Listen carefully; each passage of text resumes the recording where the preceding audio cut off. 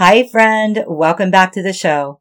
If you're a mom with an estranged relationship with your adult child, you might have reached the conclusion that your relationship cannot be fixed. You've tried everything you think. Texting, calling, writing a letter, pleading for an explanation or another chance. You tried going silent and none of it worked. Obviously, it's time to throw in the towel so you can move on with some happiness in your life, right? Wrong. But the enemy hopes you believe that. In this episode, I'm talking about why your either or problem is actually an and situation. I'm also going to tell you how to feel better without making choices you'll regret down the road. Let's talk about it.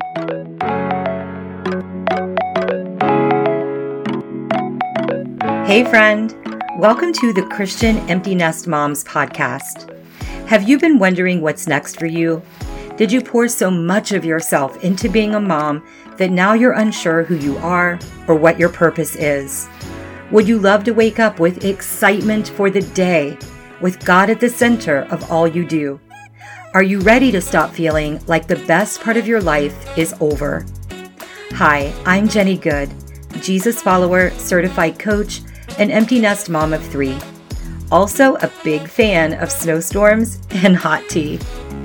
When my youngest left home, I was unsure who I was or what my purpose would be.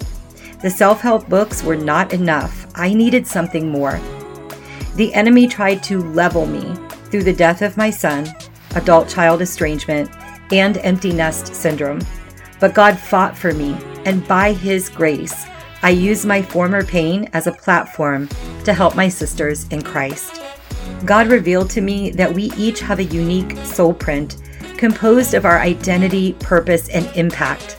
I learned how to plug into my purpose and joy, and now it's my mission to help you do the same. So get ready for real talk, tactical tools, and inspiring stories about Jesus, purpose, joy, and parenting young adults. Grab your journal, your favorite colored pens, and a cup of tea. It's time for Christian Empty Nest Moms.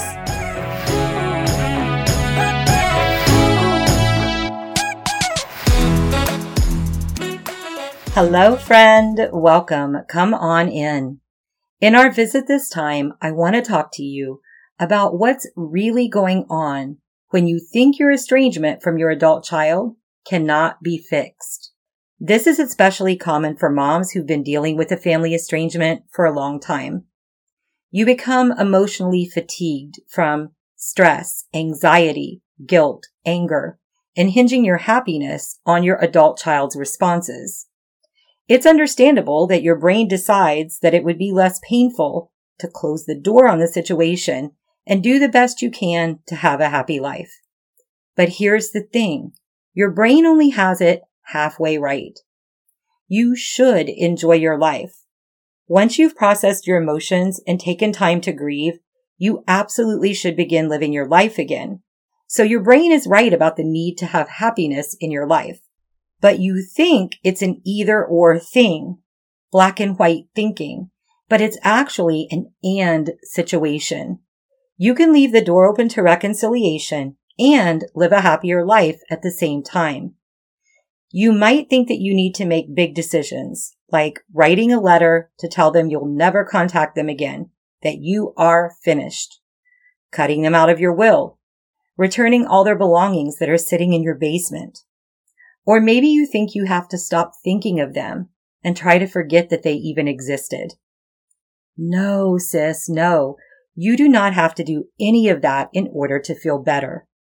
As a coach, one of my jobs, if you will, is to help you see what your brain is doing, and then you get to decide if that's what you really want. So let me tell you what your brain is actually doing when you feel that all or nothing urgent thinking. Your brain is trying to make you feel better and keep you safe. At one time, our ancestors' brains needed to be very aware of potential threats in the wild. They faced dangers of animals eating them or other potentially fatal events. Their brains were always scanning, looking for danger, and trying to make sense of the world around them. Sorting and labeling things were a part of that process. We still face dangers today, of course, But in many ways, we live in a very different type of lifestyle and world than our ancestors did. So when your brain is trying to make sense of what's happening with the estrangement from your child, it's not liking the fact that it doesn't understand it. Your brain perceives what it cannot sort and label as danger. So it sounds the alarms and signals for the release of stress hormones in your body. And it's trying to shut down the triggering events that are causing what it perceives as danger. Your brain tells you that if you eliminate your openness to reconciliation, if you close the door to them ever changing their mind, that you also close the door to the threat, and therefore you'll feel better. Based on that thought, you might take some actions, like sending that "I am done with you" letter, and you might actually feel a sense of relief for a little while. And that's really just a band-aid on the problem. Because underneath of that relief, something is simmering. It's your true feelings of unprocessed pain and trauma, and a desire for hope. And even if you manage not to acknowledge those feelings, it's very unlikely that they're going to just go away. They will probably still be there, bubbling under the surface and causing a sense of restlessness. Being in denial does not erase the feelings from existence. Have you ever heard the advice that you should never make a drastic change in your hairstyle or get a really different haircut when you just broke up with someone?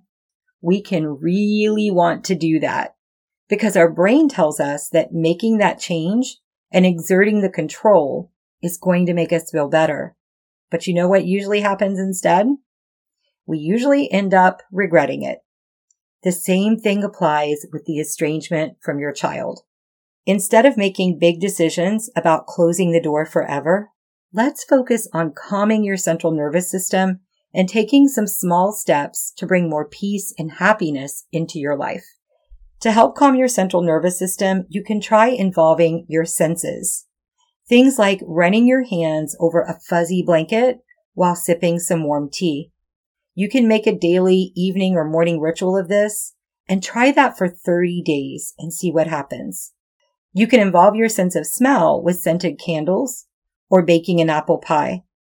Bring in your sense of sight by taking a walk and enjoying the colors and the sights of your outdoor environment.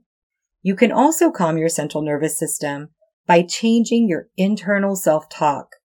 Replace thoughts that make you feel powerless with thoughts that speak life over your situation.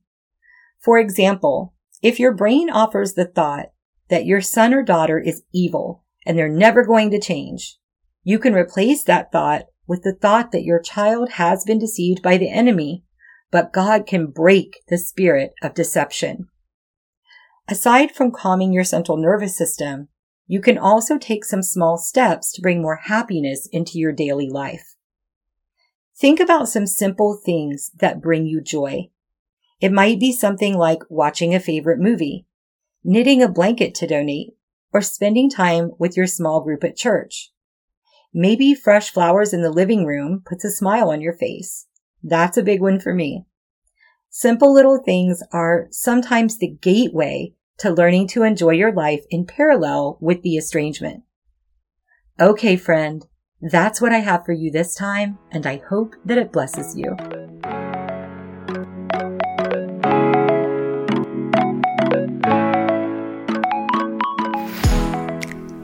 Hey, sister friend, thanks for spending time with me.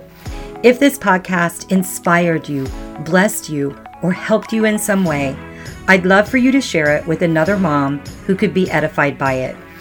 Also, the number one way you can thank me is by leaving a rating and review on Apple Podcasts. This helps more moms like us find and be blessed by the show. Remember, you are salt and fire. You're a daughter of the Most High King, and joy is available to you.